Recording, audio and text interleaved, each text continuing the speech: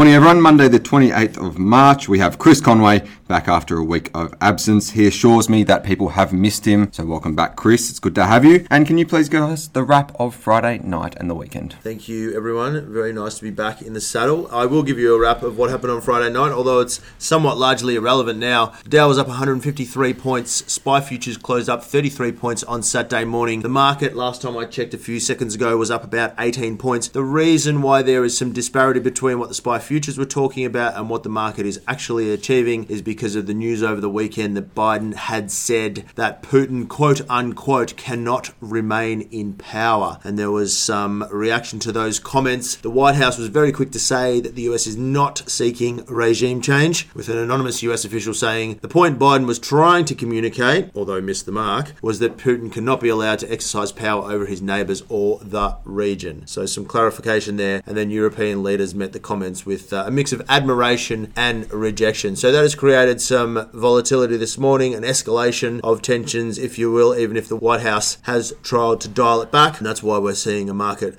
perhaps not as aggressive as what the SPI futures were pointing to. Outside of that, there wasn't really all that much worth reporting. The nickel price is still on a yo-yo. US dollar was weaker against its major peers. The University of Michigan's consumer sentiment reading stayed close to an 11-year low, and inflation expectations hit a 41-year high. And then there was some Fed speak. President Williams saying that a 50-point move could be justified, and that follows a number of other Fed officials singing from the same hymn book over the last week or so. I did manage to see that whilst I was cooped up in a classroom for 16 of the 24 hours of a day at Melbourne Business School. Thank you, Chris. You've come back looking rather more intelligent. I definitely feel not more intelligent. I feel heavy, but in a good way. So it was a great course. Lots to learn, and hopefully we'll be seeing some things in the newsletter and in the Marcus Today business that move this thing forward. So it was good. Very exciting. Thank you, Chris. Thomas Wegner, what have you got for us today?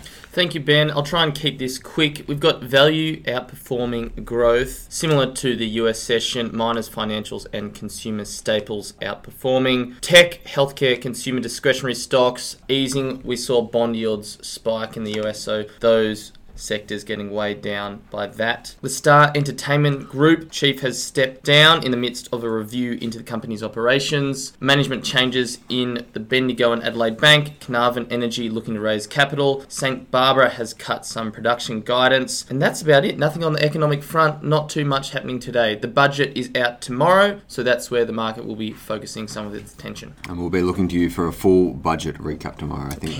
Cannot wait. Me neither. It's going to be so awesome. I should say the budget. I love the budget. Oh, very exciting, isn't it, Chris? It is. You're going to be glued to your screen 7 p.m. on Tuesday night. Set the popcorn time at a 6:45, so it's ready. When you have a household and you have dependents, the budget actually matters. So you probably will actually be paying attention to it. Yeah.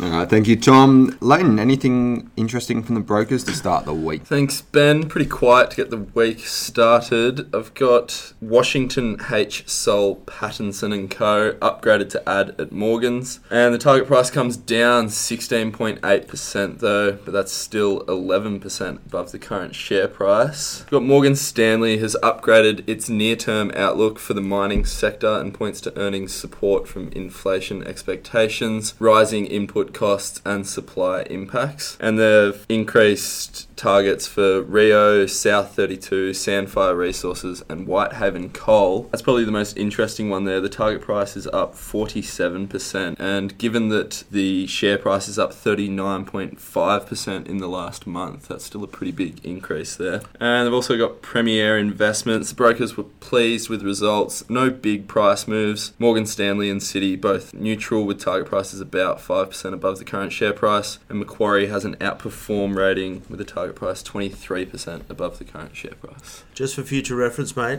Solpats is the abbreviation for Washington H. Soul Pattinson. That's all right. You'll pick that stuff up. Say that fast 5 times over. Thank you, Leighton. Henry is unable to join us this morning, but having a quick look at his stuff, he's having his normal Monday look. There's a little comment there on MGX, which he took profits on last week. Might be a little bit early with 70 cents in his eye line. He's also got RED firing ahead of production, another one that he's looked at there, and having a deeper dive into GOR as an example of a company going from a constructor to a producer. And then we've also got a bonus on the couch coming from him later this week with Bernard Rowe from INR talking lithium processing and buckwheat. So plenty going on from Henry there. As always, very exciting stuff. And Chris, full circle back to you. What have you got in your return to the technical trade section today? I've got plenty going on this morning, and I will soak up some of Henry's time in his absence. First things first, I was at Melbourne Business School last week, as alluded to, doing a general management course, and I had a conversation with the school's professor of finance there. Her name is Nadia Masood. Very, very talented, very intelligent and well-spoken lady on finance. And we had a great chat about cryptocurrencies and about blockchain. And she runs a course at Melbourne Uni. And funnily enough, she was telling the story that she pitched the course to the faculty some 4 years ago, and then only once, I think it was once CBA decided that they were going to do cryptos, that they originally said no, and then the faculty came running to her saying, can you launch this course ASAP? So yeah, incredibly bright. We had a great chat. I'm going to try with all my might to get her at the very least to come on a podcast, and hopefully, I don't want to put the cart before the horse or let anything out of the bag, but she might be able to write some articles for us about cryptocurrency. And she spoke to me about it in terms of, yes, it's a bit crazy and the market's a bit haywire, but at the end of the day, it's a payment system. So think about when credit cards were launched in the 60s, and when they were launched, I actually know this, no one was interested in it. Like, why would I put anything on credit? Back in the day, you just paid for stuff with the money that you had, or you didn't buy it at all. And now this new payment system has come along, and it's all about how much market share can they get. And I think the UK this week or next week is going to be handing down some regulations on how they're going to regulate. But she said I'm paraphrasing here, but she basically intimated to me that it's so big now that it can't fail, and it's just a matter of how much market share this payment system is going to get. Yes, Ben? It's interesting you say that the UK is going to regulate, and we saw it with the buy now pay laters here, and internationally the regulation comes and it's a bit of a scared point of like, it can be, yep. Is this a big cause of concern? But it's also a really big vote of confidence that it's a real thing. Because if it's not a real thing, why would they bother all the process and time and money and energy that it takes to put regulation on things? Exactly. If it wasn't a real thing, they wouldn't bother. Yeah, exactly right. So it's a bit of affirmation at the very least anyway. So yeah, like I said, the conversation I had with her was great. Hopefully we can get her to come on in some capacity and either share her thoughts on the podcast or do something with us. On the podcast. On the podcast. Oh, the other thing that she said was that cryptocurrencies and blockchain in particular, they're so different to all of the straight down Main Street vanilla investments that most Australians can make, that when you add them to a portfolio in the right amount, don't get me wrong, you don't go and put half your portfolio in crypto, but you get significant diversification benefits, which you don't get from a lot of other assets. So that was the other thing that she said, that I was just like, well, you're a professor of finance and you know this stuff, and that makes a lot of sense. Yeah, Tom? There were a few articles earlier in the year that pointed out that diversification, but what they highlighted was that it started to, or crypto and Bitcoin especially, started to correlate more with the market. So interesting point to bring up there. Yeah. Anyway, like I said, hopefully we can get her involved in some capacity. That would be a great get. To my stuff, so just backing over the last week, all the positions have performed quite well. What does that say to me? It means I don't need to be here tinkering with stuff. Maybe there's a lesson in that for a few other people in the team. That is tongue-in-cheek, of course. I have focused on a little stock called Coronado Global this morning. It's a very similar looking chart to the New Farm chart, which is a position that we have open at the moment that is doing quite well. It has popped this morning. It's up 4%. There was someone in the Facebook group who said thanks for the FFX chart of the day, which was the last chart of the day that I left members with before going and doing the course, which has exploded from something like 83 or 84 cents up towards 5 inch? 5 inch, yeah. So it's up another 4% this morning. had a long report out on that, which is well, JCap can send me the invoice because I was about a week ahead of them. You don't have any friends at JCap, do you? I don't have any friends. No one's friends with anyone at JCap. Good. So no, position's going quite well, and I'll look hopefully to take some profits later this week if they keep going, and just a couple of little charts of the day that are doing quite well. So that is a wrap from me. Very good. Plenty of action there, Chris. Thank you. And Tom, what have you got in strategy today? So today, we're looking back at the last week, what happened, see how the market is tracking. We've got that key 7,400 level being breached. What to expect today and what to look out for in in the week ahead is also highlighted. We've got the federal budget tomorrow, as I did say earlier. The headline event for the week, US jobs numbers and the Fed's preferred inflation measure will also be out this week. So those are the things to watch. What is that measure, Tom, for those playing at home? The PCE price index, Which is personal consumption expenditure. Thank you, Tom. Now, question of the day today is, have you or would you invest in an IPO? Tom? Well, I've heard it said that the IPOs you want to get, you won't be offered, and the IPOs you are offered, you don't want. So I feel like that is the position I'm in until I have some more investment banker friends that want to throw me a bone. But that said, I still think, I'm not going to never say never, there could be an IPO for me out there in the future. Thank you, Tom. Chris? No, I never have. My father bought Boart Longyear,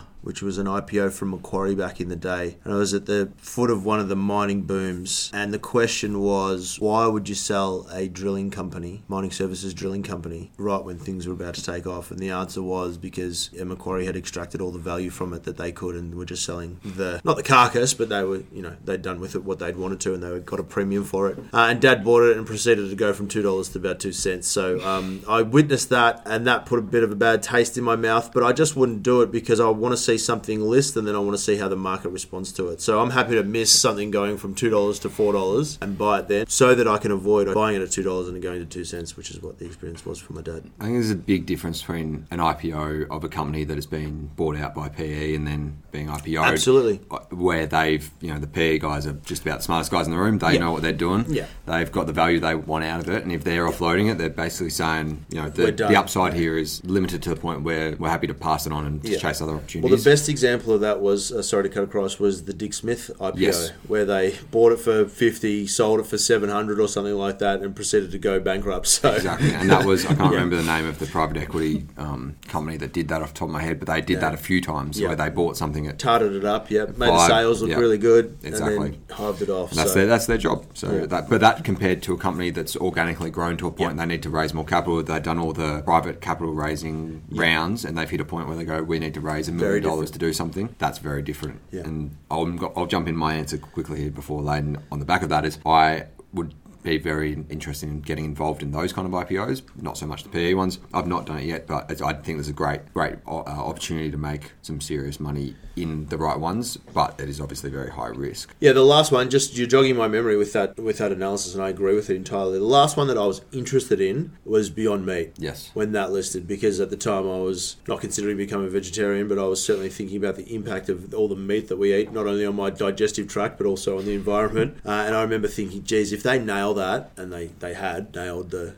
taste and flavour profile. If they nail that, that could be huge. And I think it listed it, or the share price was 60 or something like that. It was at 140 by the end of the first day. So I didn't get a piece of it, but that was probably the only one that I've looked at recently and thought, oh, that looks pretty tasty. And they timed their listing because it was on the back of the Game Changers documentary, which the whole world watched, and half the world and half the office went vegetarian for about 2 weeks. Good marketing there, isn't it? Yeah. Thank you. And Leighton, last but not least. I haven't actually invested in any IPOs, but I received some shares as a special dividend in a battery tech company that was going IPO. And I remember just on that, one of my professors at uni, I can't remember the exact percentages of it, but within the first, I think it was 3 days, most IPOs will go up. I think it's on average in Australia over 110%. And then within the first year, most of them will be down 50%. So that's... Everyone loves the hot new thing, don't they? And the pricing behind IPOs is meant to create that. So when it says it's up 100, the listing price is not normally what the first trade price is, because to get the people invested to start with, the brokers go around and they do put a discount in the price. So think fair value is 100, you'll be able to buy into the IPO for 70 because they want the upside to get the money in, and then normally it kind of finds itself jumping around a bit before it settles. And just looking at the market before we close, ASX 200 is up 26 points. Materials are leading the way. Financials, energy, staples, utilities all in the green. Technology is the big laggard, with healthcare and consumer discretionaries just following behind there. And that's about that. Thanks everyone. Thanks guys. See you tomorrow. See ya.